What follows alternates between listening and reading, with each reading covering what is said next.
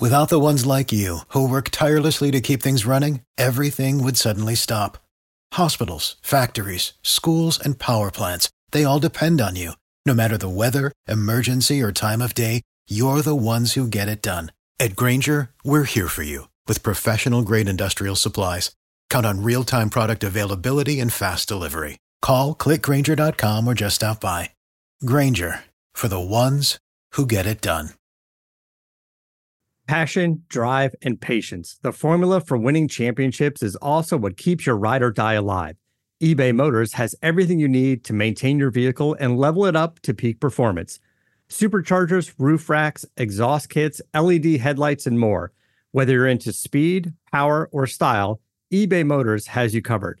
With over 122 million parts for your number one ride or die, you'll always find exactly what you're looking for. And with eBay Guaranteed Fit, your part is guaranteed to fit your ride every time or your money back. Because with eBay Motors, you're burning rubber, not cash. With all the parts you need at the prices you want, it's easy to make your car the MVP and bring home huge wins. Keep your ride or die alive at ebaymotors.com. Eligible items only. Exclusions apply. See ebaymotors.com.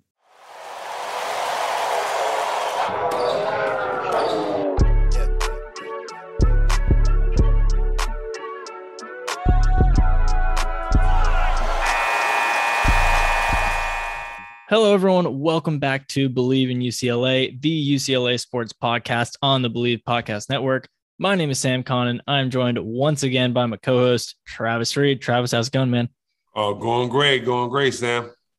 Yeah, feeling all right after Saturday night. It's a pretty big one. Oh, yeah, always, man. Always love when, when we can beat SC. It's like, I don't know, it's always like beating your little brother. You know, like your little brother, the older he gets and the more he thinks he runs things. Nope. Sorry, little brother, I can still beat you, you know? Yep. Yeah. So like you're talking about, Travis, UCLA men's basketball, they beat USC at Pauley Pavilion Saturday night to end the regular season, close things out 75-68. Got a little tight towards the end, but for the most part, UCLA was controlling things. They had a couple runs that helped them create enough space to win it. And so they're the number 2 seed in the Pac-12 tournament. That's big. Coming off the win on Monday against Washington, which was largely a blowout as well. So pretty successful end to the regular season, and we'll be breaking that down, finally getting the Trojan monkey off their backs after 5 losses in a row. Mick Cronin finally beats USC. Jaime Jaquez, Tiger Campbell, those guys finally beat USC. So we'll be talking about that and what lies ahead in Pac-12 tournament, March Madness, just kind of where this leaves them. And then also NFL Combine, we'll be touching on that a little bit. We had tight end Greg Dulcich, wide receiver Kyle Phillips, offensive lineman Sean Ryan, defensive lineman Otito Igbonia, and safety Quentin Lake, all participating at the Combine this week, putting up numbers, making highlights, all that kind of stuff. So we'll break that down too, and just kind of give our thoughts on where they stand 6 weeks out from the NFL draft. So with that down, just want to say, if you're listening, thank you so much. Make sure to like, subscribe, turn on notifications, all that. Make sure you spread the word. Best UCLA podcast around, in my very humble opinion. Football might be over for this season, but basketball is in full swing for both pro and college hoops. From all the latest odds, totals, player performance props, to where the next fired coach is going to land, BetOnline is the #1 spot for all of your sports betting needs. Head over to the website or use your mobile devices to sign up today and receive your 50% welcome bonus on your first deposit. Just use our promo code BELIEVE to get started. That's BLEAV. And it's not just basketball. BetOnline is your source for hockey, boxing, and UFC odds. From sports right on down to your favorite Vegas casino games, BetOnline is your #1 online wagering destination. BetOnline, the fastest and easiest way to wager on all your favorite sports and play your favorite games. BetOnline, where the game starts. Yeah, just a few quick shout outs before we get started with other stuff. UCLA baseball, we're recording this Sunday night. UCLA baseball just beat #1 in the country, undefeated Texas 5-1. So that's pretty cool. Kelly Austin, he had a quality start, and I think Texas only had like 3 hits or something, 5 hits. Really limited the damage there. So, hey, good for them. UCLA baseball had some speed bumps earlier in the year, lost a couple of midweek games a few weeks ago, but beating the number 1 team in the country after just blowing out Oklahoma in a mercy rule game on Saturday. It's not a bad weekend down in Houston. So good for them. I just came, Travis, from the gymnastics meet. They totally obliterated Cal. Cal was number 8 in the country, and UCLA broke 198, had some perfect 10s, and it was a fun environment. I'm telling you, being there last night for basketball and then going there for gymnastics today, it's pretty fun. Polly's definitely getting in some action before all the conference tournaments and stuff. But let's talk some basketball. Yes. That USC game, like we were saying, finally, first time in 3 years that they beat USC, whether it's home or road, whatever it is. I mean, you were watching, Travis. What was your reaction? What were your main thoughts coming away from that big one? Well, I would say this. I think that, UCLA, they actually came out and played aggressive defensively, really aggressive and smothering SC defensively. I think you could tell that they really wanted to win this game. They really did. People were flying around, closing out, making them. I mean, I've never seen so many shot clock violations in one game. It felt like it was like the craziest thing. And I don't know if you could tell on the broadcast, but in the arena, literally could not hear the shot clock go off. I think there were 3 in the first half. USC had 3 shot clock violations, and it was so loud, got so loud at the end of those possessions that you literally could not hear it. Yep. No, and for me, I was like, man, like I've never seen like a Division I college team have 4 shot clock violations. That just doesn't in the same game, and it's don't happen. Yeah. Especially with a team as talented as SC. I felt like I said, SC made runs. UCLA, and I want to say shout out to Jaime. Jaime, if he ain't Pac-12 Player of the Week, I don't know who is. Scoring 57 points in 2 games. Yeah, 57 points and like 20 rebounds in 2 games. Yeah, definitely will be Pac-12 Player of the Week. I'm calling it out now. I think, to be honest, UCLA controlled the game from start to finish. For the most part, like I said, SC had some runs because SC's a good team. And, when they cut it to, 2, 3, whatever the case is, I think UCLA hit the right shot, the right pass, the right move to kind of keep going. I think Jaime they made it a point to go at Mosley with Jaime. Every time he guarded him, they was going to him in the post. And they made it a point to get the ball to Jaime inside a lot. Maybe Coach Cronin saw that in the tape or something like that, because what I saw, I've never seen Jaime get the ball like that. Like, okay, post, clear out. And he was just going to work. Mid-range, inside, hook shots, hit a 3, I believe. So, like, he was killing. And I feel like they are a different team if he's killing. They are a different team. So let's just say, Johnny will get back to being Johnny in this Pac-12 tournament, especially going on to the NCAA. If they got Johnny and they got Jaime playing at those super high levels, they are a Final Four team caliber. And they're playing defense, they're a Final Four team caliber. And I feel like they can beat anybody in the country. I think it's just being consistent with that effort defensively and consistently with that effort to try to go inside and start inside out, not outside in, not jack up 3, then start going inside. Go into Jaime inside first. Let him get going, get cooking one-on-one. And then when that happens, he's a good passer.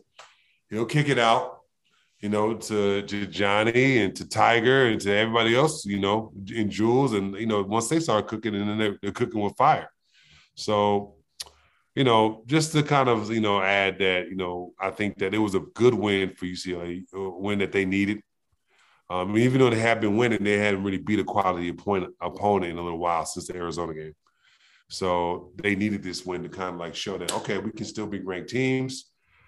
Them being a 2 seed is good. And it gives them a chance to, like I said, get, possibly win the Pac-12 championship against Arizona. Yeah, I mean, this was definitely huge for momentum. It was definitely huge for getting USC, just getting that off their shoulders. Because, I mean, I don't know how much it weighed on the players, but looking at the fan base and the narratives, and you couldn't go anywhere with this team, talking about this team over the past week without seeing things like, oh, Mick Cronin hasn't beat USC. Like, all these guys haven't beat USC. So even if they don't care, they don't notice, it at least gets that narrative out of the way. So in case they play them in the Pac-12 tournament again, and in all likelihood they will in the semifinals, assuming both teams get there, then that they don't have to worry about that. They don't have to hear about it, because they probably weren't worried about it, but they were asked about it. They saw people talking about it. Now that's off the table. Jaime Jaquez, 27 points, 10 of 16 shooting. I think he started like 9 of 12 or something, something crazy like that. And it was David Woods from Bruin Report Online, 24/7 Sports, who was writing about it this week and asked Jaime about it this week, about how he's kind of playing like a traditional power forward now. And that isn't really what that's not what he was in March Madness last year. That's not what he was at the beginning of this year, even when he was playing well. But with those 2 ankle injuries and wearing braces, fighting through those, he's feeling a little better and physically, but also he's adjusted his play style and his offensive game to kind of account for that. He doesn't have a ton of bounce right now, and he hasn't for a couple of weeks, but he's really weaponized that pump fake, those spin moves, the just working within 10 feet of the basket. And that's what has made him so dangerous over the past week. And I just want to say, Jaime, his signature move was for a while the just like a pump fake on the block, but now it's the mid-range pump fake into a foul, which he does at least 3 times every game. And it's funny because the other team gets pissed off every time. If it does it on the road, everyone's complaining and like, it's a foul, but it's so scummy and it's so annoying for other teams. And that's great. Just get in their heads with that kind of stuff. But the funny part is there was a stretch in the second half. I think he had like 8 or 10 points in a row for UCLA, helped lead like a 10-2 run or whatever it was, where he went out, he pump faked and then went into it and drew the foul, hit some free throws. And then I think the next 2 times he tried it, he didn't get the foul call, but the shot went in. Yeah, he just threw a line drive through contact while trying to draw the foul, and he got it to go, which is just it's literally a win-win. Either you go to the line or you somehow hit some kind of crazy circus shot. He should just do that every time. Why not? No, well, no, I definitely agree. The funny thing is, he got Mobley. It was Mobley like 3 times on the same veteran player. Mobley's a junior. He shouldn't be biting on those. He should have read the scouting report. Pump fake. The shot blocker kid, I can't think, when I was Sacramento, I get that he's young. He's a shot blocker. He's anxious. He's trying to prove himself. But he was doing it against Mobley. So, like I said, I think, they played well. Jaime played great. And he's got a little explosive. I mean, when he went to the basket that one time, he went off one leg and dunked it. And I said, okay. Yeah. I was like, I haven't seen that in a while, So I thought that he played great. I still feel like my boy, the person I always talk about, Cody Riley, it's like they need him to play better. He can't figure out how to. Yeah, it's been a tough stretch for him on both ends of the floor, and it is kind of frustrating to watch because you see Miles Johnson is pretty much all around much better in almost every aspect of the game, and you want Miles to play more, and if you're looking for this team to really blow up, and I think Miles had a double-digit plus minus, and Cody ended up with a negative plus minus and a win, which is not a good sign. But that being said, it's USC cuts it to a 2-point game. I think it was 70-68 with Yeah. a couple with like 80, 90 seconds left. And UCLA had missed 10 shots in a row. And they have a guy on the court with a negative plus minus, the only guy on the team with a negative plus minus. And who hits the clutch shot? It's Cody Riley. Right. And the fact that it's not even a layup, it was a fadeaway. It was like he Kobe or Mike. Nice. Like he shot a fadeaway. I said, oh, no, yes. the classic no, yes. Yes. Which is weird because, like, I mean, you appreciate the confidence there. You're like, wow, you can have just a god-awful game and still put up a good shot and feel good about it. But also it's like, I mean, if he missed like 4 bunnies and layups in that game, and it was just hard to watch. And then if he takes that shot and misses it, like, you're so mad about it. But just because it went in, you're like, wow, that's awesome. Good for him. And yeah, I mean, and good for him. I'm not shorting the clutch play he made. But between that, that should have ended it. But the fact, I think UCLA, Johnny missed 2 of 2 at the line. He was the best. He's the best free throw shooter in the Pac-12. He was shooting like 86.6%.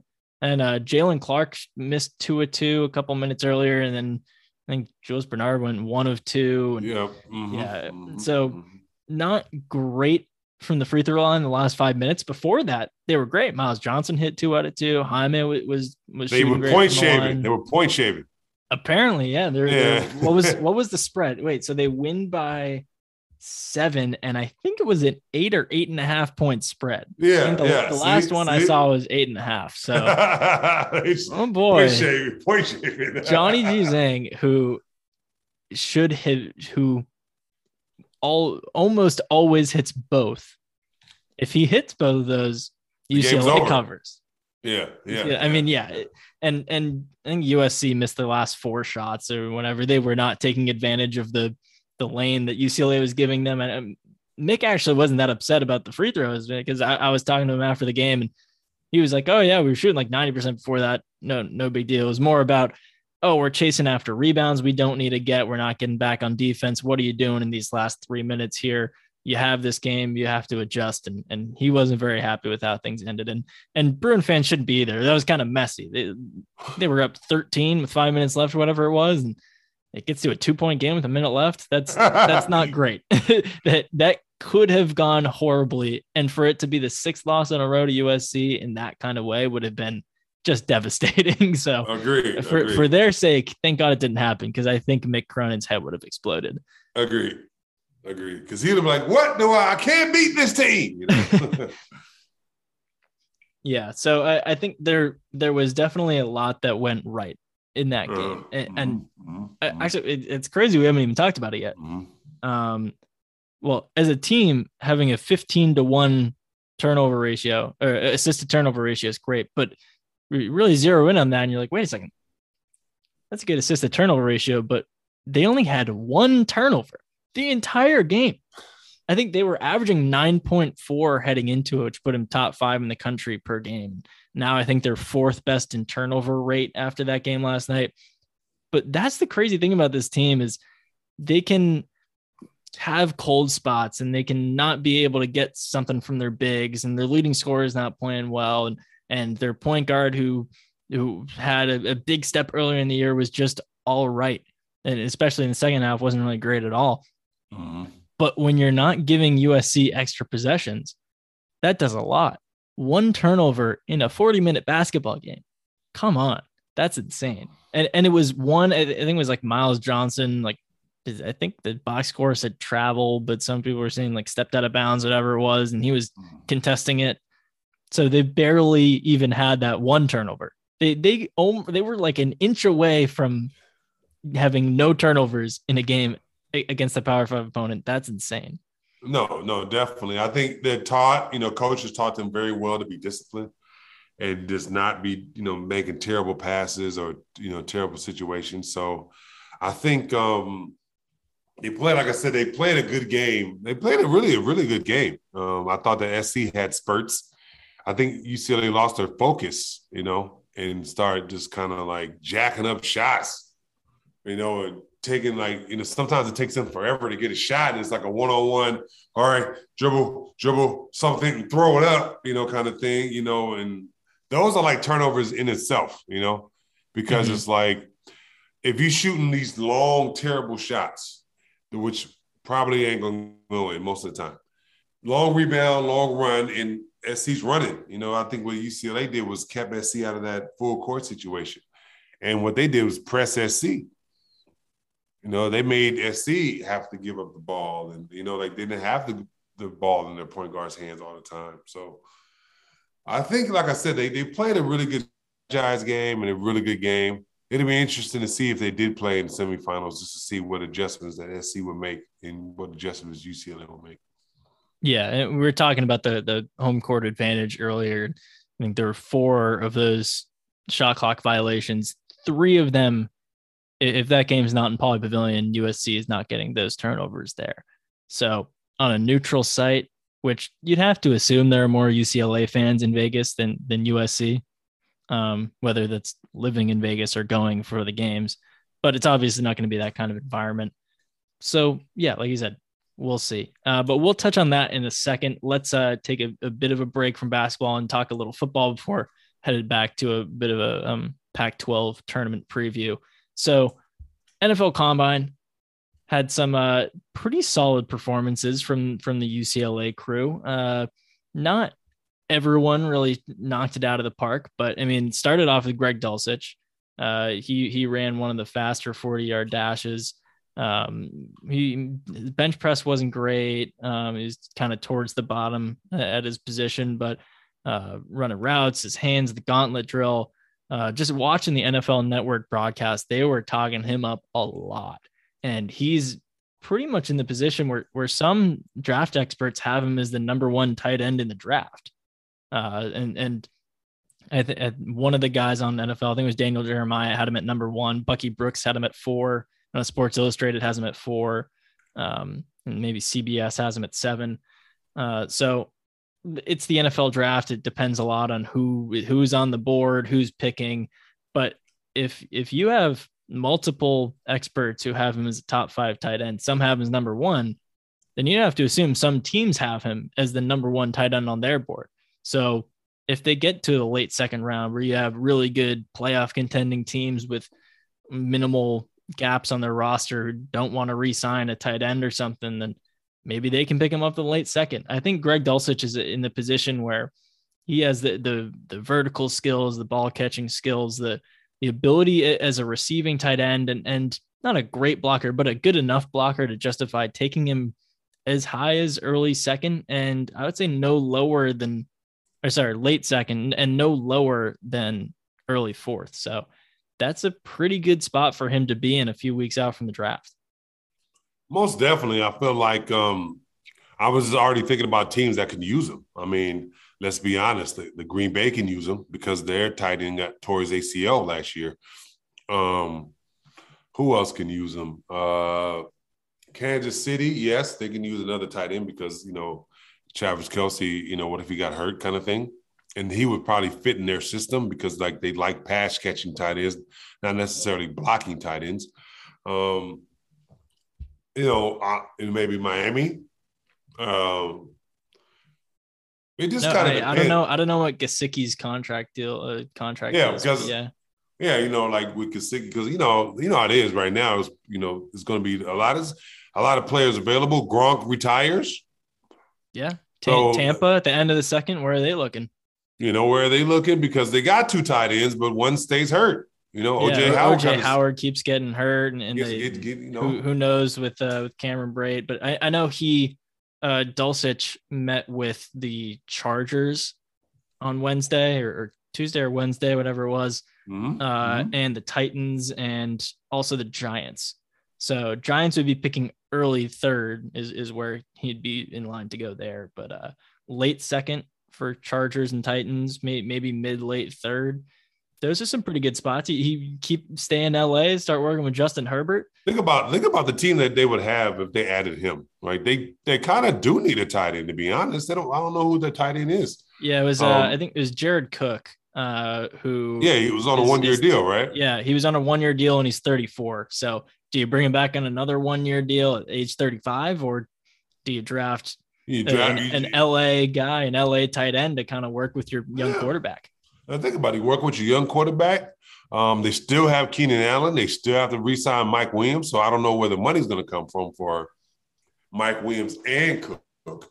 They might just draft, you know.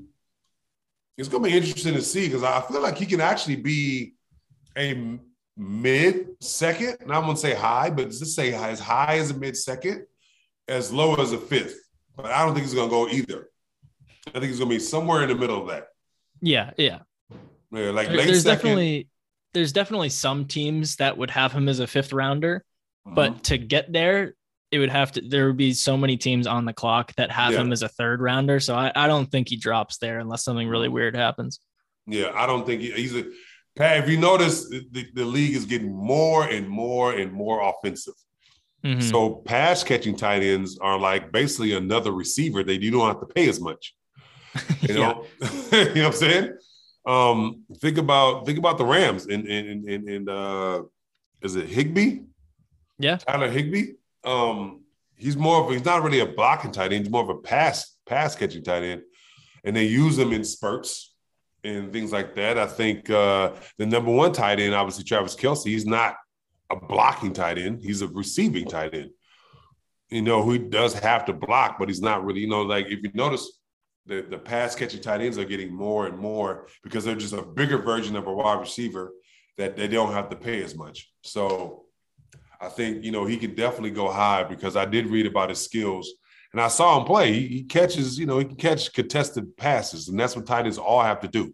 They have to catch the most contested passes. Yeah, I think he's definitely a guy, and we saw it at UCLA. He is a third down weapon. Yes. And I like that Higbee comparison because I'm looking up Higbee just to see what their size and how that compares. And Higbee's got 2 inches on him, but they're the same weight. The reason I like it is because Higbee's got that long hair and a mustache, and you got Dulcich. Dulcich is just a Higbee with curly hair. If Higbee got a perm, Greg Dulcich. So, I mean, I think that's how a team should look at him. When the Chargers are on the board and they look across town, they're like, they got Tyler Higbee. Well, we got curly Tyler Higbee. we can one up that. So I think, yeah, Dulcich, he definitely impressed. Kyle Phillips is not a guy who will go that high, but I think also had a pretty good showing at the combine. I will pull up the numbers here in a sec, but had a pretty good 40-yard dash. For a guy at his size and his position, who's kind of that slot guy, just rack up catches. He got a 4.50 official. So that's not slow. And for a slot guy, a hands guy like him, that's pretty solid. Not enough to vault him up the draft boards to being a first rounder, but you know, some team may take a flyer as early as like late 5th, but he is looking like he's in a position to get drafted, and he should, because once teams watch his tape and look at his production at UCLA, they'll see that that's going to be a good move for them. The only issue is, I think, in the second to last drill, it was like a jump ball drill. He went up for a pass and came down kind of tough. The broadcast said they were looking at his shoulder, missed that last drill. So hopefully he's okay. And I guess we'll see if he's at the UCLA Pro Day in a couple of weeks. If he's fine, if he's healthy and there was nothing serious there, he's definitely someone who should be drafted and signed and should play somewhat of a role early on, because he's a talented guy. No, definitely. I think everybody knows who's the offensive player of the year this year, right? It was Cooper Kupp. Cooper Kupp was what, a 3rd, 4th round pick? So, yeah, so somewhere in the middle, yeah. Something like that. Not everyone's Julio Jones and AJ Green.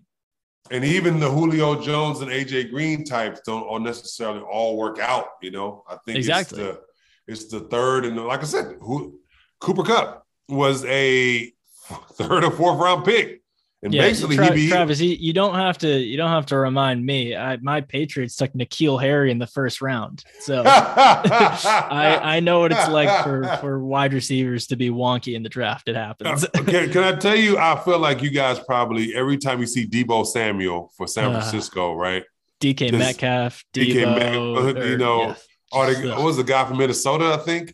All those receivers that you maybe could have took, but yeah, I think Jefferson is the year after, but seeing that kind of guy go, and you're like, oh yeah, the Vikings take a guy in the first round, they get Justin Jefferson. Who the Patriots get? Sick, some bum from Arizona State, classic.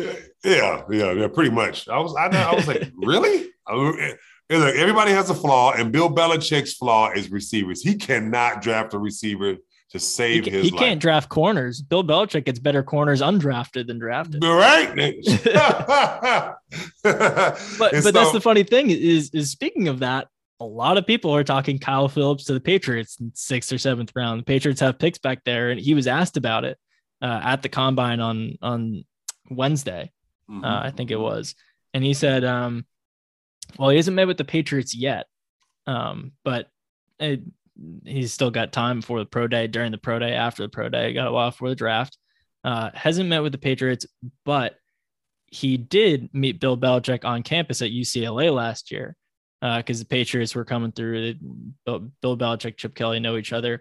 Kyle Phillips was at the team facility trying to write a paper, and who walks in? Bill Belichick. So he said that was a little weird. That's the only time he's met Bill, but maybe he'll meet him again and we'll be playing for him again. So that'd be a fun little circle life thing there for him. Man, the funny thing about that is I think that the Patriots, they're stacked. Like they were stacked at the corner spot. They just obviously they traded Stephon Gilmore away. Yeah, J.C. Jackson, free agent. J.C. Jackson is a free agent, and Bill's not going to pay. He might pay J.C. Jackson some money. He's not going to pay him over a certain amount. I promise you that. Yeah, I think it's $17 million for the franchise tag. So he won't do that. I don't know if he does that. I think like if he believes in him the way he believed in Stephon Gilmore, maybe, right? But I'm thinking he's probably going to get like a J.C. Jackson, like a 4-year, $60 million, something like that. Someone will give it to him, yeah. So speaking of defensive backs, Quentin Lake, he wrapped things up on Sunday for the UCLA guys at the combine, safety.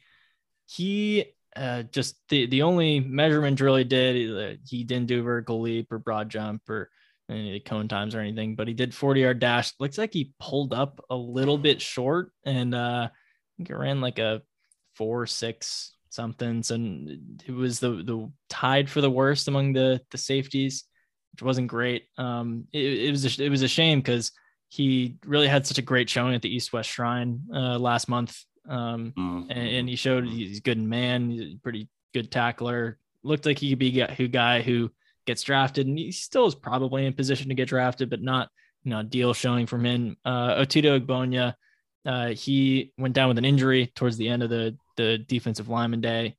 Wasn't ideal either. Doing the figure 8 drill, reaching down for a towel, and pulled his right hamstring. I know he opted out of the Holiday Bowl before we found out there wasn't going to be a Holiday Bowl, saying that he played most of 2021 fighting through an injury, and he had a lower body injury earlier in the year. So hopefully that wasn't re-aggravated or anything. It's just a little tweak, and he comes back and he's fine.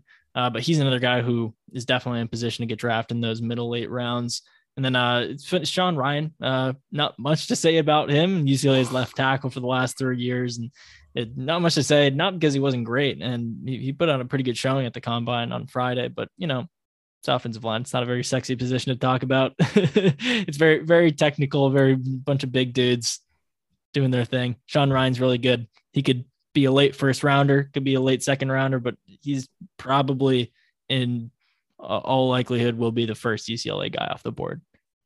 Oh no, definitely left tackles is a primo position, and the shame for him is that he is a little short for left tackle. So teams are talking about moving him into guard, and he'd be a really good guard, but that may hurt his stock a little bit because, like you're saying, if he were a bona fide tackle, then yeah, locked as a first round pick. But if teams are a little unsure about his position, then I don't know if you can justify taking a guard tweener guy at 22. Maybe you're gonna have to wait for your second round pick. We'll see. No, I agree with that. I mean, but look at speaking of the Patriots, they took an undersized left tackle from Georgia a couple of years ago with Sony Michel. And a guy who has barely been able to stay on the field. And even when he's there, it's always like, what is he, a left tackle? Is he a right tackle? Is he your left guard? What is he? So teams will do it. But I think that right there might be a little bit of a cautionary tale. No, you're 100% right on that. I feel like, like if he has to move to left guard, that might, like you said, like probably makes him a second round pick, mid second, maybe early, but like let's say mid second. Just because, like you said, like the tweeners, there are some shorter left tackles, but most left tackles are, the typical 6'5", 300, or 6'6", 6'7", the tall, left tackles, they're 6'8", whatever it is they do this because they have to maintain that, that leverage and height. So for me, it'll be interesting to see what happens if he stays at left tackle, which I don't think so. I think he'll probably end up moving left guard or right guard, or something like that. Maybe right tackle, just depending on the team. Let's just say Baltimore because Baltimore needs one. So we'll see. It's going to be interesting. I really can't wait to the draft because UCLA has some interesting players. Like they really do. Some guys that can go semi-high-ish and some, and then later round players. But I really think that the talent that they have all can make the teams, Yeah. I don't say like that lightly. Like they can make, like everybody that's in the draft could make a team, essentially. Yeah, and you had the 5 guys at the combine, plus you have Alec Anderson, who's right tackle. You got Quantrez Knight.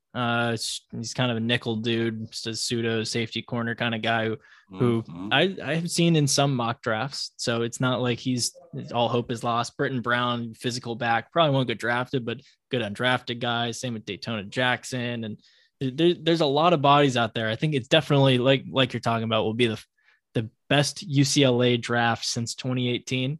When they had Josh Rosen, Colton Miller go in the first round. You had Jordan Lasley go. You had, was it Kenny Young who also went that year? Scott Quessenberry. That was a big year. And you won't have 2 first round picks this year, like in 2018. But you're going to have, I would say, at least 4, maybe as many as 6 guys drafted. Maybe 7. I don't really know. It was a while for the draft. We'll see what happens at the pro day. But I mean, it'll be fun to keep an eye on because day 1, round 1, probably won't hear anyone besides maybe Sean Ryan. But that day 2, rounds 2 and 3, UCLA people will be tuned in. And then that last day could be bang, bang, bang. A lot to talk about.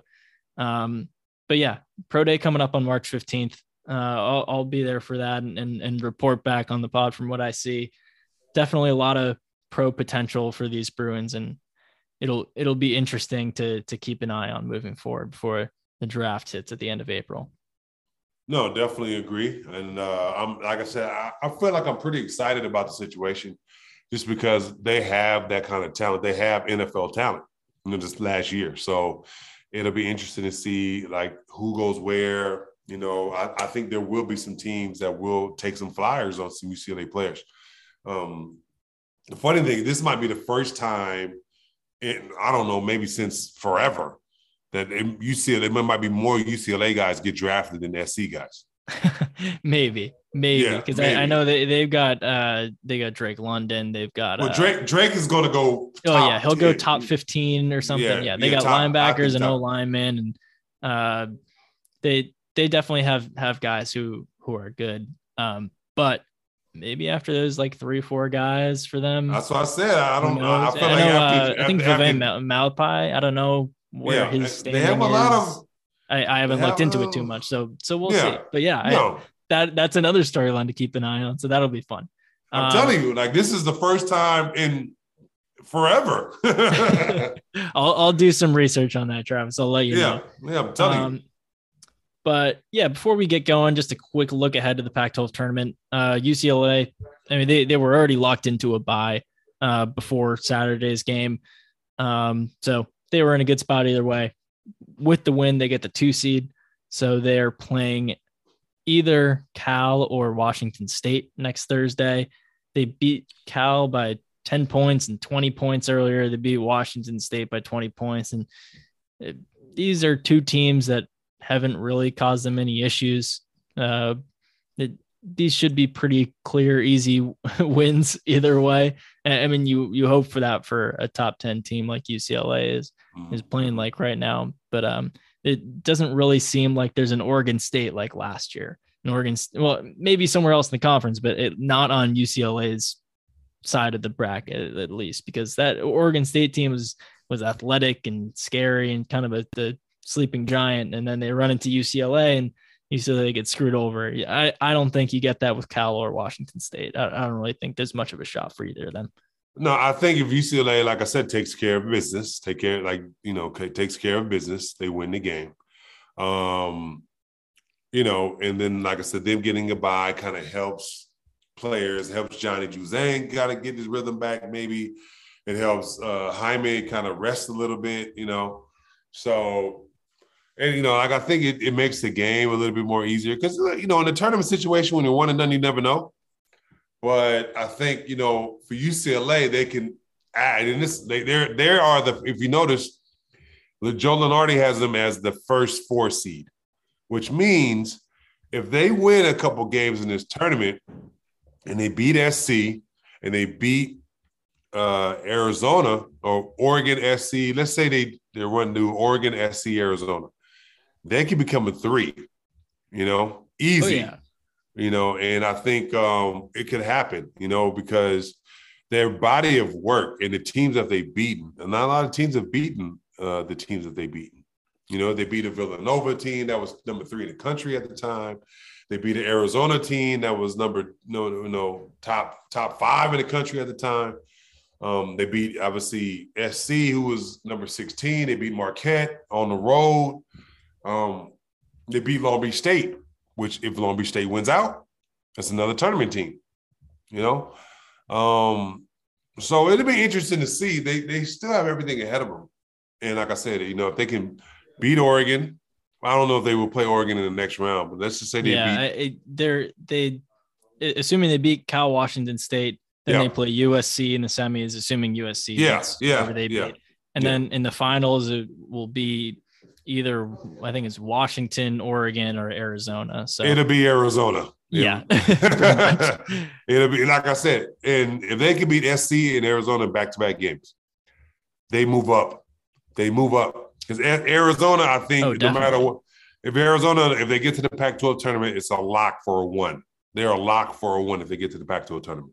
That means they'll be 31-2. Yeah, they'll be in Pac-12 champions. They'll be a lock for the 1. And even if UCLA beats them. So I think SC can, like I said, UCLA can be, like I said, maybe a 3, maybe even a 2. You never know. Say one of the people in the second bracket, your Baylors, your Kentuckys, your Dukes, say they lose again in the first round of their tournaments. Like I said, they still have everything ahead of them, like I said. Yeah. There's a lot of road ahead, and we'll definitely be keeping an eye on it and talking about it here. Right. So I'm saying this out loud and it sounds weird. Selection Sunday is a week away. Finally. That's crazy. So, and a lot of road ahead before we get there, but it's a week away, depending on when you're listening to this. I mean, I know this is going up Monday morning, so by the time you're listening to this, it'll be less than a week. So that's crazy.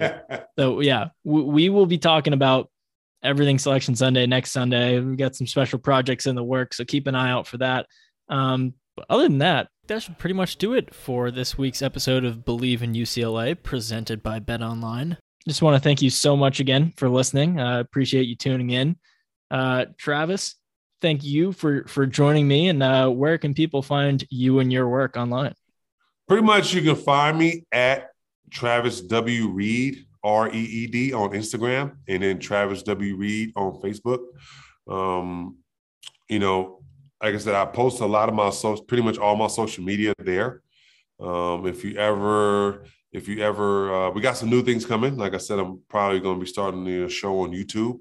the Athlete's Journey show from the network. So we got some things in the works, you know. And if anybody is an avid reader, like I said, I started a book club. So check me out. Like I said, got some things going. Good stuff. So yeah, check that out. So you can follow me on Twitter at Sam Connon. And then also make sure to check out allbruins.com, which is the Sports Illustrated site for UCLA. You can follow them on Twitter at si.allbruins and on Facebook at si_allbruins. So check that out for all UCLA coverage. I'll be putting this podcast up there, and then also articles and interviews and all the stuff for men's basketball, football, baseball, gymnastics, all that stuff, all the action going on in Westwood. So yeah, thank you again for listening. We appreciate it, and we'll see you next week. Peace.